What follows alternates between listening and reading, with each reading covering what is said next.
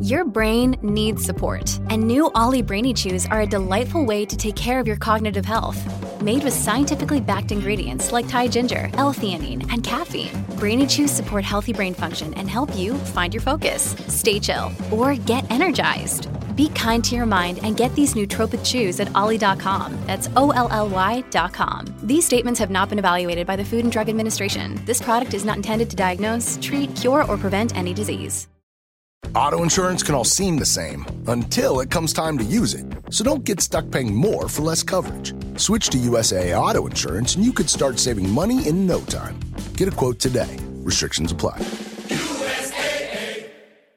Stand by for picture. First positions, everyone. Yo, go. And action!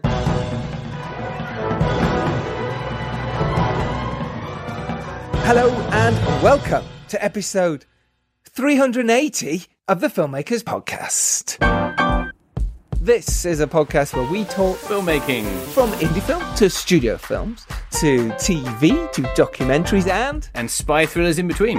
How to get them made, how to make them, and how to try not to royally let the cat out of the bag. In our very, very humble opinion, welcome to the Filmmakers Podcast, and welcome to this very special episode, because we have on the amazing producer and director, Matthew Vaughn. Ooh, what a guest. It's an absolute belter. Yeah. Absolute belter. What a guest. And he sits down with both myself and Dom to chat about his latest film, Argylle, but we also dive deep into his past as a filmmaker and how he gets his movies made. What will our audience learn from this chat with Matthew, Dom? They will learn about reinventing the action franchise, making Argylle and spy adventures, creating a brand and finding the heart in stories. And one of my favourite ones was his indie beginnings and how he kind of formed his own brat pack. We also talk about how he fell into directing via Guy Ritchie and his wife Claudia, how Daniel Craig gave him advice on the set of Layer Cake on his directing debut, how he raised money for Lock, Stock, and why he does a chemistry test with his leading actors, and also gives you some amazing advice during this chat as well. Almost too amazing. Yeah, almost too amazing. For those of you who don't know who Matthew Vaughn is, then that's a bit like stop making films. just stop. But one of our leading British filmmakers is some of his credits include as a producer. His first film was The Innocent Sleep, and then he produced Lock, Stock and Two Smoking Barrels, Snatch, Mean Machine, Swept Away, and then he directed Layer Cake, Stardust, Kick-Ass, X-Men First Class, Kingsman 1, 2 and hopefully 3. He also produced Eddie the Eagle Edwards and Rocket Man for Dexter Fletcher, and now he's just released Argylle. And don't forget Tetris. Oh yeah, and produced Tetris as well, which was edited by our good friend Cole Gowdy, who set this up for us. So in Argylle, the movie stars Henry Cavill, Sophie Botella, Dua Lipa, Ariana DeBose, John Cena, Samuel L. Jackson, Bryan Cranston, Catherine O'Hara, Rob Delaney, and it stars the incredible Bryce Dallas Howard, Sam Rockwell, and more importantly than anyone else, Matthew Vaughn's cat. Yep, which does have a name. And his cat is named Chip, who was brought in after an expensive cat actor, proved to be a disaster on the first day of filming. Vaughn decided to bring his own cat to set. Although cats don't live in sets, they live in houses because they're not badgers. Very good. We don't talk about the cat because we had so many other things to talk about, and you can find any of that stuff online. We wanted to get to the heart of filmmaking and what made him want to make films and how he managed to make his first films in the first place. It's fascinating. It's such an interesting chat. You're going to love it. We just wanted to say, like, since Christmas, Dom, we have had some incredible guests. And we've sort of rounding it all off. we've got another amazing guest next week as well.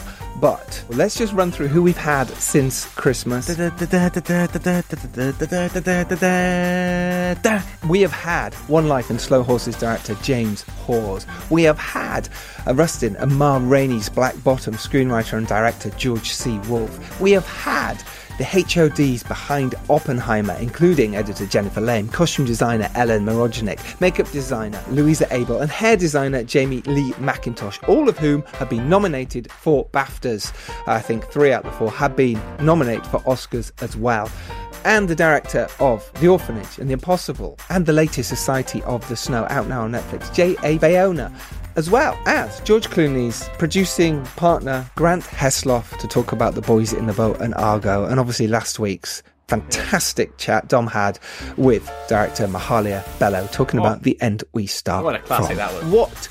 This is literally in the last month. Yeah, it's frankly outrageous. And we've got just as outrageous ones coming up. Exactly. Just as outrageous. Just as outrageous. We won't tease you on what those are because we've just teased you with previous guests. So after you've listened to the 7th of the month amazing guest, Matthew Vaughn, and just spare a thought for our editor of this Tobias Filmmakers podcast, myself. Oh yeah.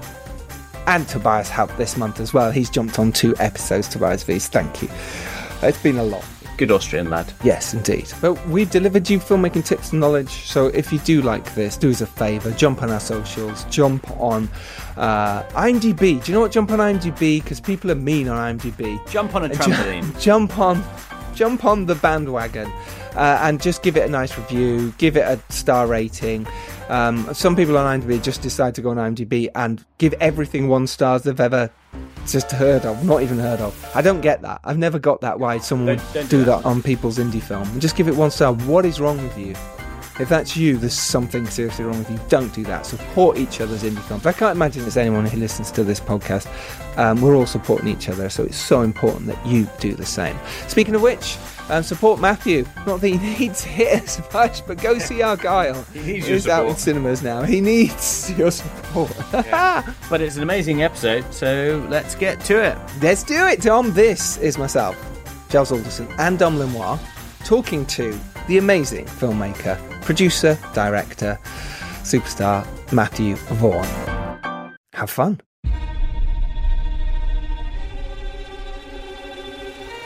I certainly hope you dance as well as you dress. There's only one way to find out.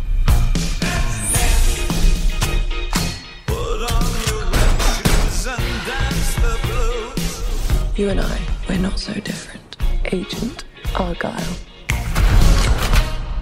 Little help? Hold on.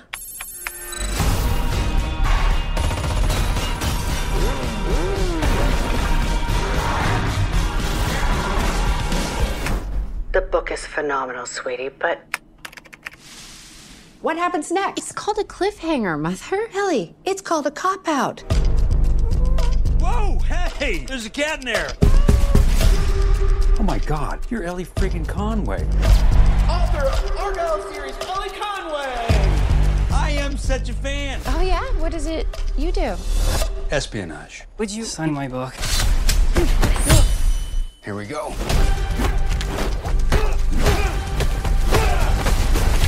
I love this book!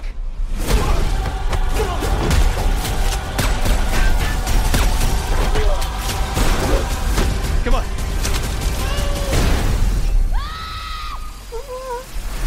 Oh, so now you're experimenting with drugs. I want all assets on them now. I need her to write the next chapter.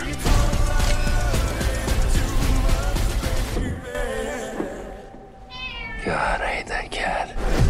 It's time for you to meet the real Agent Argylle. Oh my god. Oh my god. Oh my god.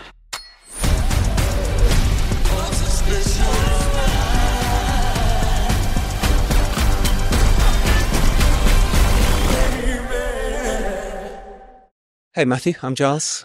Hey Matthew, How you doing? pleasure to meet you. Dom, are you going out skiing? Why are you We both just had that conversation outside. It just came to winter and I needed some new boots and these were just warm and Your fluffy. feet and must be dying. It's hot as hell Yeah. today Yeah. compared to the last week. But anyway, the sorry. weather's changed, but yeah. No, Yeah. it has They're changed. good. They were good in the cold. Okay. Yes. Yeah. Yeah. Cool. I just love to talk about I mean, you've really redefined the sort of superhero genre. I mean, with Kick-Ass, I remember when that first came out, the drama, the real like sacrifice and hope, but also this kind of crazy, brilliant comedy. And it was a really distinct tone. And you've done that with Kick-Ass, you've done it with Kingsman, and now with Argylle. So I'd just love to speak about, with Argylle specifically, how you approach building a franchise. Because it's a fantastic movie. It's really simple. I'd imagine I'm a member of the audience, and I just try to make movies that I would be sitting with a bunch of friends watching the screen and enjoying it. And I know what I wouldn't enjoy is seeing the same old thing done in the same way again and again and again. So, and it'd be, it's boring to make it, I imagine, just as much as it's boring to watch. So that's my only rule, is be entertaining. So what was that kind of process when you first came across the IP and the books and with Argylle? Yeah.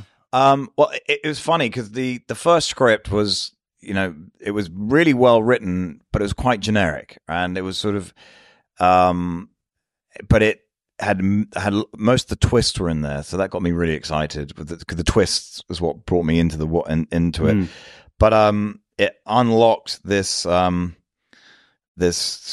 this idea of me saying, okay, let's do fictional spies, over the top, sort of the tropes that I'm just as guilty of creating with Kingsman, but Bond or Man from U.N.C.L.E., all of these, the super spies that we are all comfortably enjoyable, but have been done to death, and then counteract it with a new type of spy, the scruffy, this is what spies are like in the real world, and you have Henry Cavill basically, and then Sam Rockwell, and that excited me, because in the original script it was like there's the fantasy spy would be like a Henry Cavill, but they're imagining like a Brad Pitt, and I'm like, yeah, but there's we're not really saying anything, we're saying nothing at that point, and there was none of the intercutting or the imagining, it was just a device of a book being very close to the truth. So I sort of changed that and made the book ridiculous and over the top. But in the original script, the book was really realistic. It was much more a John le Carre or a Frederick Forsyth or a Ludlam style book, not a Vaughn nutty mayhem of madness one. So so that was so and then once we did that, then so when you say about franchise building, and I was thinking, well, again, you meet Ellie Conway and she had a cat, but she leaves the cat behind. And I thought, well, hold on, let's give these two characters a real bone of contention. She should take the cat with her, and Sam should be allergic to cats, and then you're on this weird adventure with the cat. And then I also thought, as an iconic look, backpack, cat, spy adventure, Henry Cavill, flat top, Nehru collar, iconic, a new spy, old spy, and then Sam Rockwell. So you try to give it unique touches. Yeah, unique, instantly memorable moment. So with Kingsman, I could draw on there now a pair of glasses and an umbrella. You think Kingsman. So with this one, I'm hoping either you see the flat, or you see its symbol, or you see a cat in the pointing backpack. To a very well merchandised hat that he's wearing. Or you. I think people, I think a lot of people will now know what Argylle is. Where before you say Argylle, they don't even know it's a pattern. Now, hopefully, we've sort of claimed for ourselves the Argylle pattern. Yes, is that something you think about when with the title and thinking, okay, what's our brand? What's the whole thing around it with the pattern that you just mentioned? I mean, maybe the name, we changed the spelling.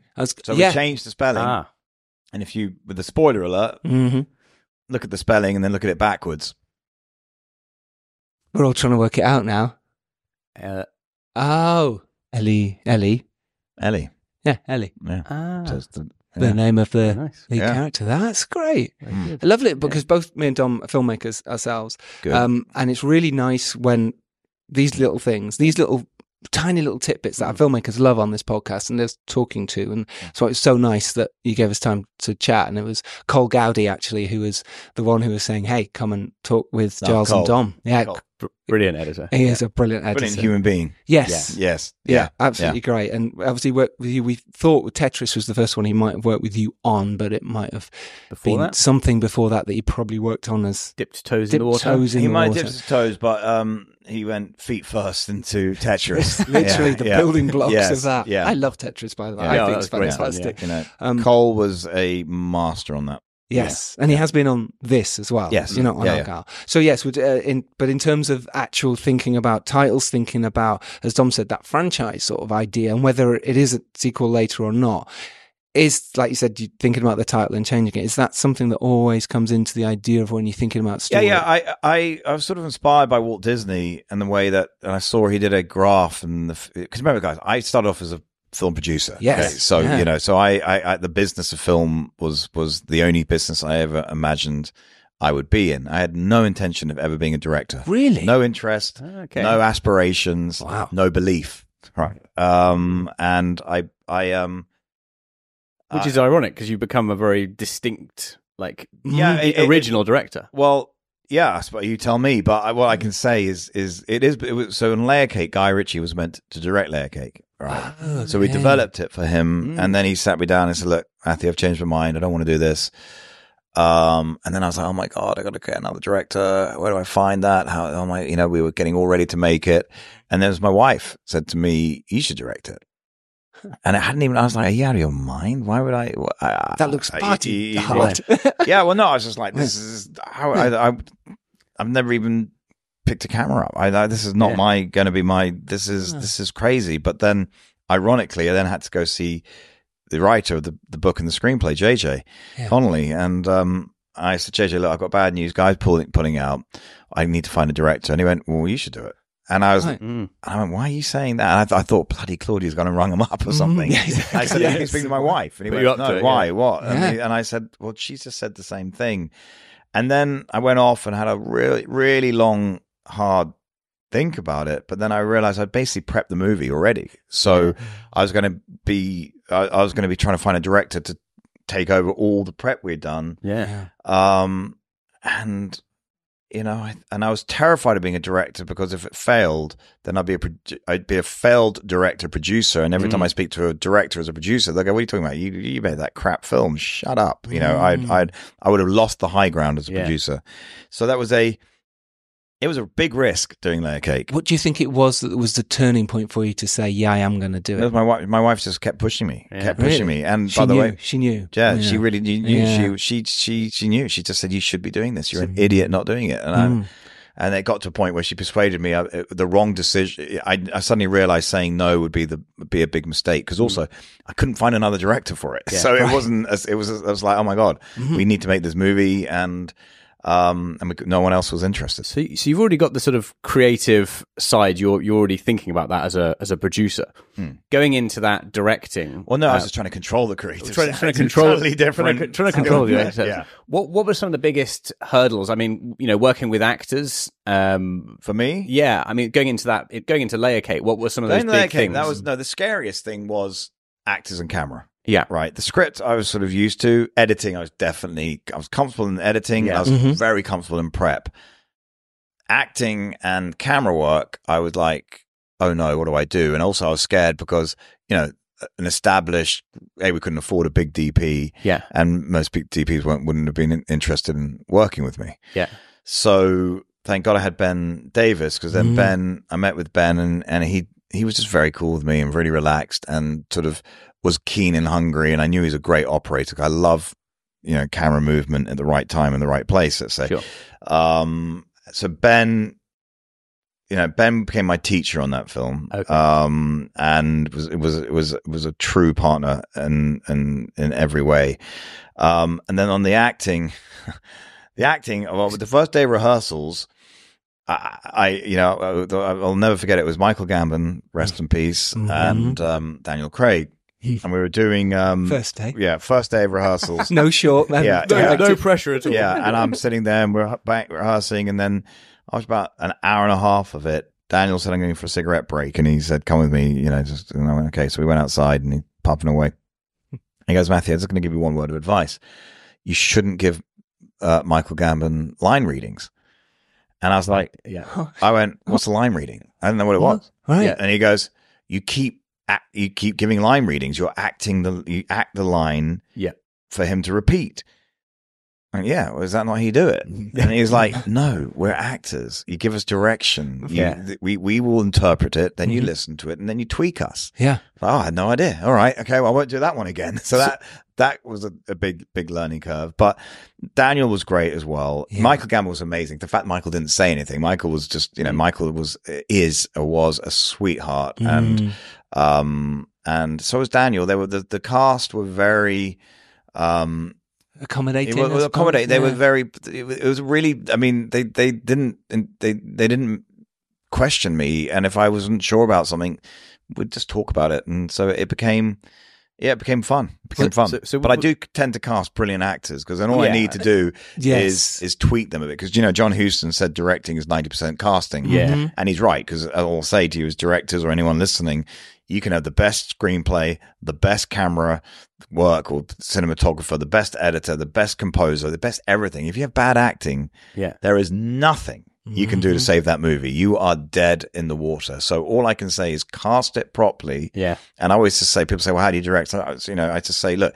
my skill set is when an actor comes in, I know within 5 seconds they're right for the role. Yeah. And people say, well, how do you know that? I went, because I'm watching them and I'm listening to them as a viewer going, keep saying the lines. Yeah. So that's how they get the part. And people say, wait, how do you know where to put the camera?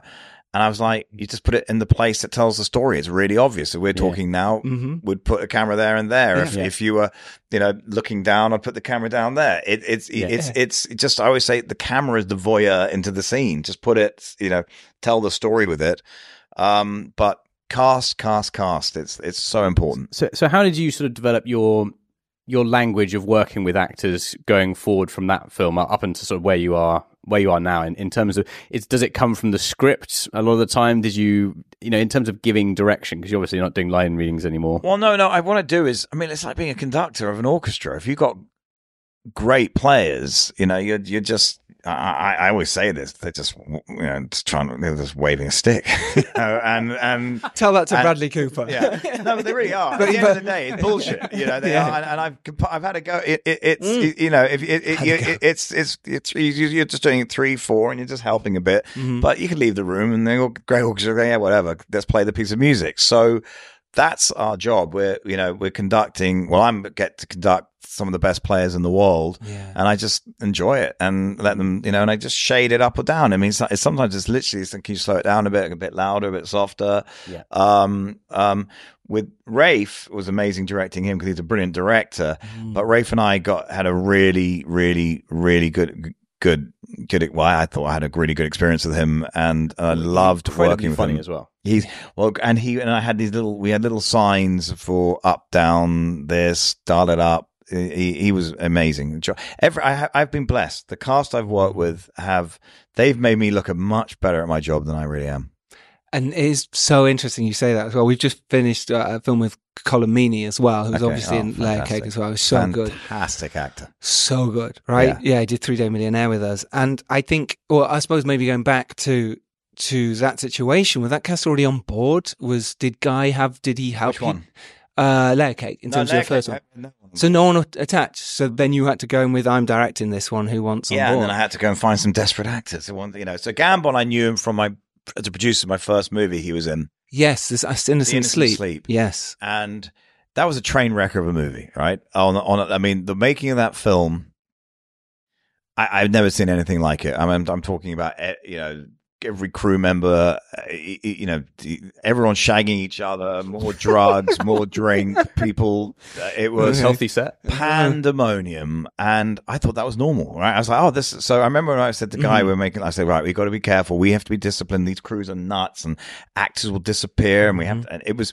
I had the wrong end of the stick of how films, the Innocent Sleep was. It was nuts. I was 23 as well, so we were all, let's just say we knew how to have fun. So then when you went on to Lock, Stock and you realised that, this is how it should be done. Weirdly, because I was going to say with Innocent Sleep, but Gambon was on it, and he kept taking me to one side and helping me out because, oh my God, what do I do here? And he'd say, so he really looked after me. Great. And we got on extremely well. So he was one of the first people I asked to be in it because I knew if Michael said yes, more people would go, oh, well, if he's good enough for Michael, then he's good enough for me. And Michael was sweet. He went, of course I'll do it, right? That's nice. So I will always be grateful to him, to Sir Michael. Yes, to Sir Michael. Lock, Stock. Yeah. It was more controlled nuts. So again, Guy and I was off, we went off, made this movie, and then on Lock, Stock, the whole thing was shot on a Steadicam, and we just belted it out in Super 16 and 36 days we shot it in, and it was, but that was, Lock, Stock was a camaraderie of, The Innocent Sleep was just chaos and no one really helping each other out. This was a band of brothers that were it was Guy, me, the four boys, and Vinnie Jones going to war, and we had the time of our lives. So how did you kind of move from those kind of brilliant, kind of on the fringe of independent films to full blown kind of action, the Matthew Vaughn vision? Because there's obviously you're starting to build those building blocks early on, but then you've defined yourself very sort of clearly in these other bigger movies. Well, the weird thing what people don't realize is Kingsman, Argylle, they're independents, right? So, and I think nice budget independent. Yeah. But they're still independent. Yeah, no, they are. Everyone says independent. That doesn't mean cheap. No, I mean it does. In theory, most are. Yeah. Because studios aren't that interested. But I was like, why does independence have to mean? I know you mean, yeah. And if you look at Lock, Stock, and even Snatch and Layer Cake, they were commercially minded movies. Yes, that's true. Mean Machine as well. Yeah, commercially minded. So and I just thought, just because I wanted, and I think when you say, what did you say? I don't want to say with the brand or the style or whatever those films. I mean, Kick-Ass, it was its own thing when it arrived. I hadn't really seen that before. But that's because there was no studio involvement. So this is the issue, right? If you're a director, and there are many directors out there that are labeled bad, and I don't know whether that's true or not, but they were definitely put into bad situations. Sure. And this is what's wrong with I think it's changing now, but for the last 10, 12 years, franchises have been the driving force of these big blockbusters. Not actors, not movie stars, not directors, the franchise. And if most franchises, you say, well, who directed it? You're like, I don't know, and who was playing that role, or would that person in that role, if they didn't have the cape or the shield or whatever it is, no one gives a shit if they're in a film. And what happens is directors are forced into decisions that they know is wrong, and then they do their best with it, and then the film comes out and they get blamed for the bad decision, and their career's over. And where they go into director's jail, and then you have to do small independents try and get back out. But I would say that I'm not dismissive of people's work, because I hadn't done a big studio movie. And when I did the big studio movie and encountered some of the worst ideas I've ever heard in a room with 20 people nodding, saying that's a brilliant idea because it came from the chairman of the studio who doesn't know what he or she is saying. And then I'm like, well, you actually expect me? That's not a joke. You want me to do that? Oh my God. Well, that's the thing. Like so many of these big movies, the narrative structure destroyed because this bit will get a laugh, inverted commas, because this thing laughed some other time, and then you lose the character structure, you lose the the meaning of why we should care about it. There's so much, and your films like Kick-Ass or the X-Men, the way you treated those, they were all like really meaningful films that had arcs that meant something, and I'm guessing you had to fight quite hard for that. Well, Kick-Ass I didn't, because no one, we made that independently. Nobody wanted to make it. Nobody wanted to release it when it was finished. My belief is the crazier you go, the more you have to ground it. Ironically, the more heart, the more you have to have something to latch onto. Or otherwise, you just go, I don't care. You have to care. For me, my movies, and I think the movies I respond to, is when you relate to the heroes or the anti-hero, but you relate to the characters and you want to go on their journey with them. You want to learn with them. You want to win with them. And when you don't, and you should be upset if one of them dies, but a lot of these other movies, you just don't care. They're all interchangeable, which doesn't work. But it all comes down to, it's storytelling, and the rules of a story are the rules of a story. And we've been saying stories since we were cavemen, and we need them, and it keeps humanity alive. That's so good to say that, especially with Kick-Ass, what you're talking about in the story and the characters that were created and we believed in and we cared about from the beginning. Yeah. You mentioned there about, we made it independently. How did you make it independently? Because Kick-Ass, because in terms of no studio involvement, you're going, okay, by this point, Marv is set up. So how, for independent filmmakers out there who are going, studio, we're trying in the studio doors, but raising that financial, obviously you had success behind you. All of your films. Lock, Stock's probably a better way of describing it. Yeah, because Lock, Stock was, so when we made Lock, Stock, Guy and I couldn't have been more unproven. And we literally got the Sunday Times Rich List out and just was cold calling people. And what I find with money is once you raise a bit more, it's getting the first person on that hook. And it's like how you're fishing with a fishing hook with no bait on it. But once you get the bait on it, then more fish come and it starts, helping the movie happen. So on Lock, Stock, I think we worked out we'd raised something like 35 million. Wow. But the money that actually hit our account was 900,000. The amount of people say, we'll back it. And then when it comes down to it, actually 1/35th, basically. 1/36th. 1/36. So we didn't need 35 million. We thought we needed 3.2 to make the movie. That was our budget. And was that just guessing at the time? I'm not guessing. You can't raise money. We did a budget. Sure. We did a show reel. We did storyboards. They had the script. Guy had made a really good short film. He had the suitcase. The hard case. There we go. So I thought we were good. We were young and we were excited. Yeah. And then we ended up raising £960,000. Okay. And then I looked at Guy and said, "Look, we've got to figure out a way of making it for 960 grand." Good producing, and I said, and so then we went from 35 mil down to Super 16. We went from 50 days down to 36. We came up with a big deferment structure, and we then, what else did we do? We did every, we had no music budget, so we got a record deal. I mean, that's the only reason we got distribution is we did a record deal because of Sting. Yes. And we got £100,000 advance to clear the music songs, right? Wow. So we had the songs, and then we showed the movie to everyone. We got no offers, zero offers. So then I was like, oh God, we've made the most expensive home movie of all time. And I had to ring up the guy running the record company at the time, which was owned by Polygram, and there was Polygram Films back then. And I said, look, I don't know how to tell you this. We can't get a release. And then he was like, oh my God, how am I going to justify that I've given you guys 100 grand for a movie that's not even coming out? So he rang up Polygram Films and said, just do me a favor. Can you just buy it for like 20 quid and put it in 2 cinemas so I don't look like I'm an idiot? So they went, oh, okay, we'll take English rights. Thankfully, they only just took that. Like that. And that's how we got distribution. Still no belief in it. Nothing. And when it became a hit, actually, I thank Chris Evans. It became a really big hit because he saw it and then did a special on TFI Friday all about the movie. And then, each weekend we got bigger and bigger and bigger and bigger. And then it's a cult classic. So let's just talk quickly about Argylle, because it's a brilliant film. It's got a lot of heart. Like it really has. I think most of them they all do. You know what? No, but it makes me laugh. Everyone talks about the action. I'm like, no, I like the heart. I like the action too. But no, I agree. I'm more proud of the heart because heart is hard. But action ain't hard. Action's not. Well, it's not easy, but it's not difficult. Yeah. Heart and emotion and connecting to a character, that's a lot harder. At Best Western, we can't promise you the perfect weekend hiking trip or the perfect sunset. We cannot promise you'll make a new friend on the trail. It's certainly possible. We just can't guarantee it. And you probably shouldn't force it. But we can promise you this.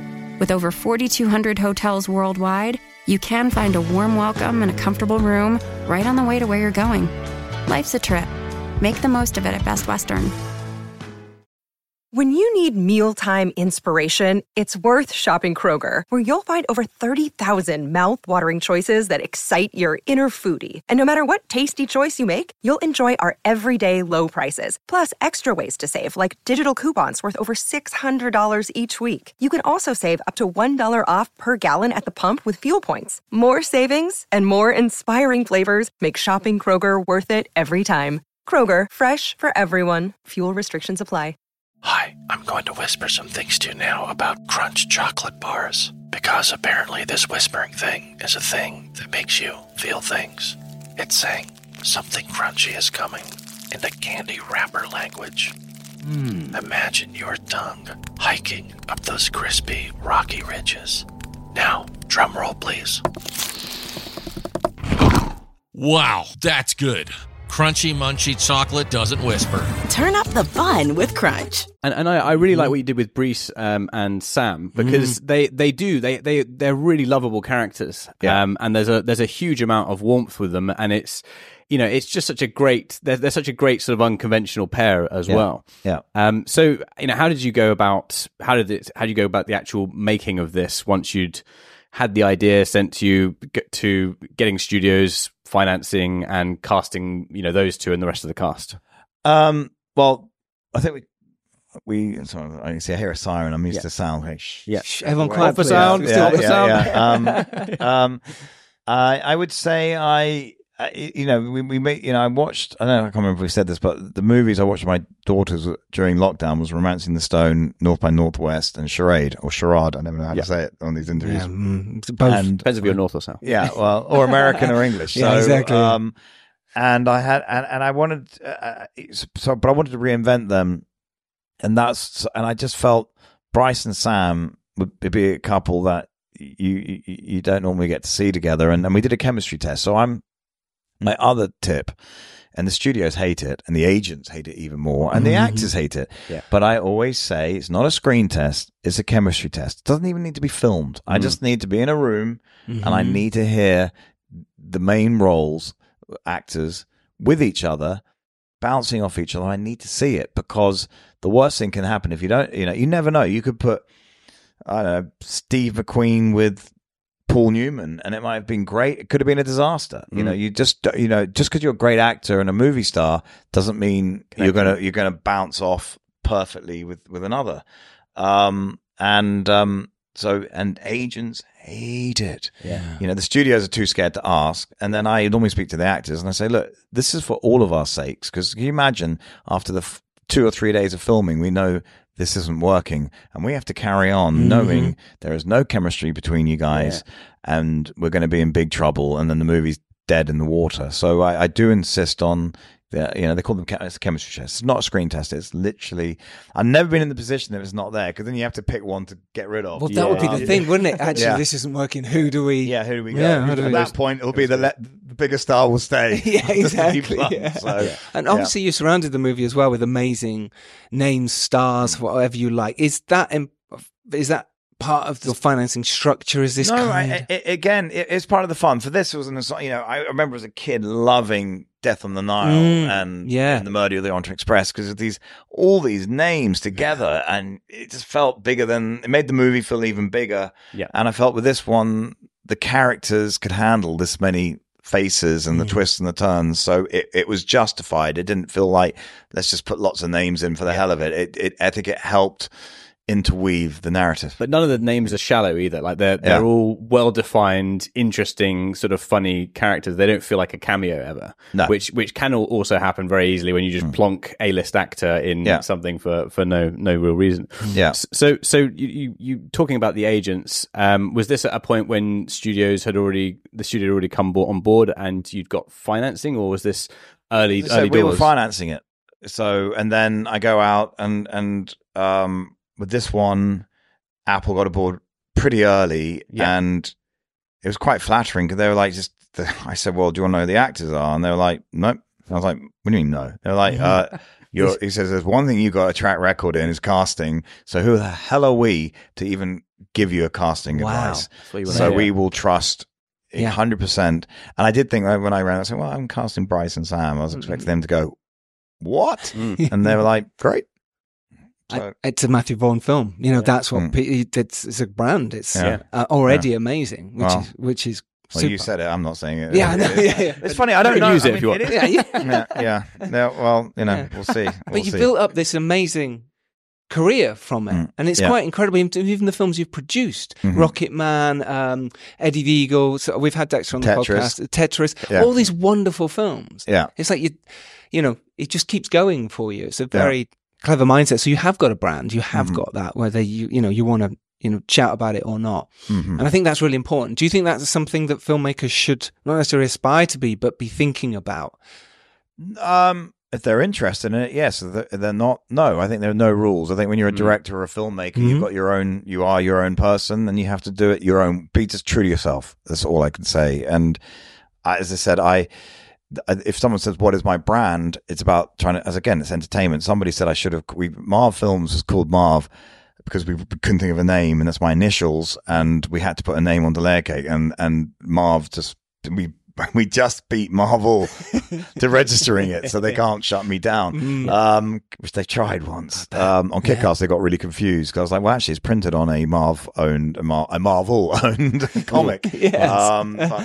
So that shut them up. But somebody said you should have called your company Mischief Movies. Okay. Nice. And I think that's I think we that's your secret. Bit of mischief. Bit of mischief and trying to entertain. Entertainment is really. But entertainment with meaning. I'm saying entertainment for me is not an ugly word. And actually, I nearly called the movie. I should have called my company Marv Entertainment because there is another name for some for film companies, and I get why they say entertainment. And by the way, entertainment can be an Oscar-winning snooze fest if that's what you're into. Then that's entertaining. But as long as you're delivering to an audience what they hoping they're going to get, that's our job. Yeah, I mean, there's always this feeling I feel like that people are often pigeonholed into either making a sort of art house heavy drama or entertainment, and it's something that's a bit hollow. And I think you do a very good job of kind of combining the two things. Yeah. Well, thank you. Yeah. So just to wrap it up in terms of, Argylle is fantastic and out now, but in terms of, you've given advice already throughout this, but looking back on a young Matthew Vaughn starting on that producer journey, moving into directing, was there something you'd say to him now that would change the trajectory or change something that you did to become the filmmaker you are? Well, I'm a big believer that making mistakes is okay, as long as you learn from them. So if you first mistake, it's fine. You do the same mistake again, you're an idiot, right? Don't be an idiot. And there's a, and I'll tell you what that is for me is. Jesus, a lot of sirens. Sorry. I'm worried about you guys. But, we're all right. We're all right. It adds to it. It's like a Matthew Vaughn film. Yeah, exactly. So when I was attached to direct X-Men 3, remember I just on one movie had done Layer Cake. Suddenly I was given a $250 million blockbuster, and I loved X-Men 1 and X-Men 2, and I was meeting Hugh Jackman, and I was playing around with previses, and I was having like what I call big budget movie making school, and I was really enjoying it until I suddenly realized everyone was lying, and I was like, oh, okay, I don't like working with liars. But then there's one thing that I didn't understand back then is I had an independent mind of okay, this is the budget, you got to stick to the budget. I didn't understand the concept that the studio was going to throw money at it to make it work. And when they're saying I got to shoot this in 72 days, deep down they had 100 days in their head. When they all these things that they were saying no, they're used to unresponsible people. And I'm looking at it going, and I thought, okay, well, this is going to be a disaster. I should leave now. That was a mistake back then as a young filmmaker with one movie under his belt, being given that was a real stupid in the big picture, right? It worked out okay, and it's one of the reasons I went to do the X-Men First Class, because I thought, you know what, I should have made that movie, and I now understand that they will throw money at it, and they will ensure that we have a chance of making a good movie. So what I would say is, if Hollywood comes calling, make sure it's not too big, because I also think that is the mistake that a lot of these directors, They'd make a great smaller film, and they it's like saying you're training. They're great 100 meter sprinters, but they go from 100 meters to a 1500k. And they should go to 400 and then 800. Just work your way up if you can. But turning down the big opportunities is very, very hard. And make sure you love the idea of making the movie. Don't be blinded by the money. I know it's easy for me to say that nowadays, but it's tough, isn't it? It's really tough to, when you're okay. Well, here's an opportunity. You think, I should do it, but if it's the wrong opportunity, then it can set your career back. Think of the amount of directors who are talented who are in director's jail, not because of their talent, but because they were either put into the wrong movie or they weren't protected. Yeah. And that's the problem, is producers don't protect the directors anymore. Like, I'm a producer, and we used to have a very important job, and they sort of been sidelined and pushed out. I bet you Megan over here could hardly name any producers. Not right now, I couldn't. Yes. There you go. Put on the spot. Not right now. That's the official statement.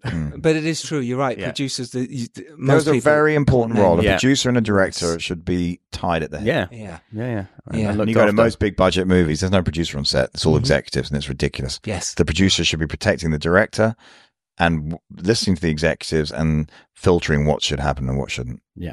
And protecting the creative vision of the film as well. Yeah. Yes. Which you've done an excellent job with Argylle. Oh, nice. Which you should be able to go and see. Yeah. So, well, hopefully. Make sure you do. Yeah, Great. Make sure you do. All right. Matthew, thank you for your time. What a Thank pleasure. you. I've got to now carry on and keep on making people make movies. We will. We will. Thanks, Matthew. Thank you. Wow. What a treat. Mr. Matthew Vaughn. Yeah. Ladies and gentlemen. If I was going to join a religion, I'd be part of the Vaughn again Christians. Please tell me you just made that up on the spot. I did, of course I did. Yeah, it was very good. Very good. Matthew Vaughn. Too shit to have prior thought. Any prior thought gone into this podcast? Yeah. Yes, but not by us. Very rarely. Yes. But listen, that's Matthew. Wow, I love that. I love chatting to him. He was really cool, really nice guy. And once he'd got over your snow boots and mine, quite frankly, he relaxed and realised that we weren't trying to catch him out or do anything like that. We just wanted to chat filmmaking and trying to help you guys. You do get that, because I guess there's a lot of press that ask the same questions, and also it's not always like sympathetic to the. I don't think we're inherently sympathetic because of the fact that we're asking about how the film was made. So it's always a nice, easy experience, which is always the feedback actually, like from our guests. Like, they always have a great time, and they say we had a great time, and it's because that's not the aim. The aim is to tell people how they did it, and that, we don't want them to have a good time. That's not the aim. That's completely accidental. Complete accident. We didn't mean that to happen. Apologies to all our guests who had a good time. No, I think it's because we care about filmmaking, we care about their journey rather than anything else. Now, Shotlister, you've probably heard us talk about in the past. Basically, Shotlister is the world's leading shot list app. It helps you get what matters most on the day. And if you use this code on any iOS device, you get a free year of Shotlister Pro 5.0. It's usually worth $99, and we're giving you it for free. We're only giving away 99 of these, so get in quick, get in there now. Link to that is in the show notes. Just looking at this poster of the cat in Argylle, and I'm like, the cat's in the rucksack, and then there's like a gun with some sort of pink smoke, and there's the lipstick, and I've got the image of the cat wearing the lipstick in my head, and do they have lips? I don't know. He's got like a little triangle. He's got this little triangle. I don't know if they're lips. Are they lips? I mean, please write in. Yeah, I'm just wondering. Like, is that what he's thinking, or am I? I think this is just your brain thinking about the poster for Argylle. Yeah. You want to know more? Please get that image out of your head. It is one of these amazing films that Matthew just keeps turning up. You know, we've had Mark Strong on the podcast talking about his career and also about Kingsman as well. Yeah. And Kingsman 3, you know, and Mark Strong's character kind of dies at the end of the second one. But it's a Matthew Vaughn joint. So it doesn't mean people can't come back. So Kick-Ass, Kingsman, Argylle is another amazing film in his canon of action franchises, which is something that I'm glad Dom brought up in the conversation. Yeah, I mean, it was really good. It was a really good chat because I'd expected it to all be about making action films and making these big kind of movies, and actually, like the thing that Matthew was really interested in speaking about was also some of his indie beginnings, which is really good. I mean, it's because he's kind of, you can really see like the genesis of his career, starting off with Guy Ritchie and Layer Cake and some of these other films, and then that kind of progression into Kick-Ass, and then his kind of current blockbuster, and it's nice to see the beginnings of that journey. And also I think what was really nice was the humbleness about people giving him advice, and all these great actors and filmmakers that he's kind of soaked up this knowledge on and learnt great skills from. Yeah, totally agree. I loved how he not fell into directing. I think he always knew he'd be a director, but I really like the fact that, when Guy Ritchie said he couldn't do Layer Cake, he was like, well, who's going to direct it? If I must. Yeah, and Claudia, his wife, saying, you really should. And then another friend of his said, you really should. Why aren't you directing this? And I love that he just jumped in. And also, what I really liked that he told us, and you, listener, is that he was very honest about not really knowing what he was doing when he was directing, but he had a vision and he had an idea of how stories should be told and where he should put the camera and where he should put his actors. And I think this is the truth of it. It's like, it's your vision. What do you want out of this? How are you going to see the movie? Yep. And that's so important. What do you want? So important. I love that. What do you want from all this? And and creating a brand as well. I think it's so interesting how, as filmmakers, it's so hard to do because often we don't get a choice in what the next film is we're doing, or TV series, or even if we get that far anyway, it's like what is offered, sometimes got to take. But if you're in that position, that some of our filmmakers on this podcast are in, it's like, what do you choose? Yep. What's the next thing for you as a brand? Yeah, and I think he's done an exceptional job. I mean, it's an underrated part of his filmmaking is actually the back end, and like, I mean, what they've done for this with the the cat and the slogans and the merchandise and all of that stuff. It's all very well thought out, and that was actually one of the really exciting bits that we talked in the podcast, which I think we mentioned in the summary, was creating like really unique, memorable traits to characters, which then also translate into marketing perks that are easy to latch onto. Which I think is really important, when you're making your film. Who is your audience? Are you thinking about marketing and PR already? Because if you're not, how are you going to get your film to that audience?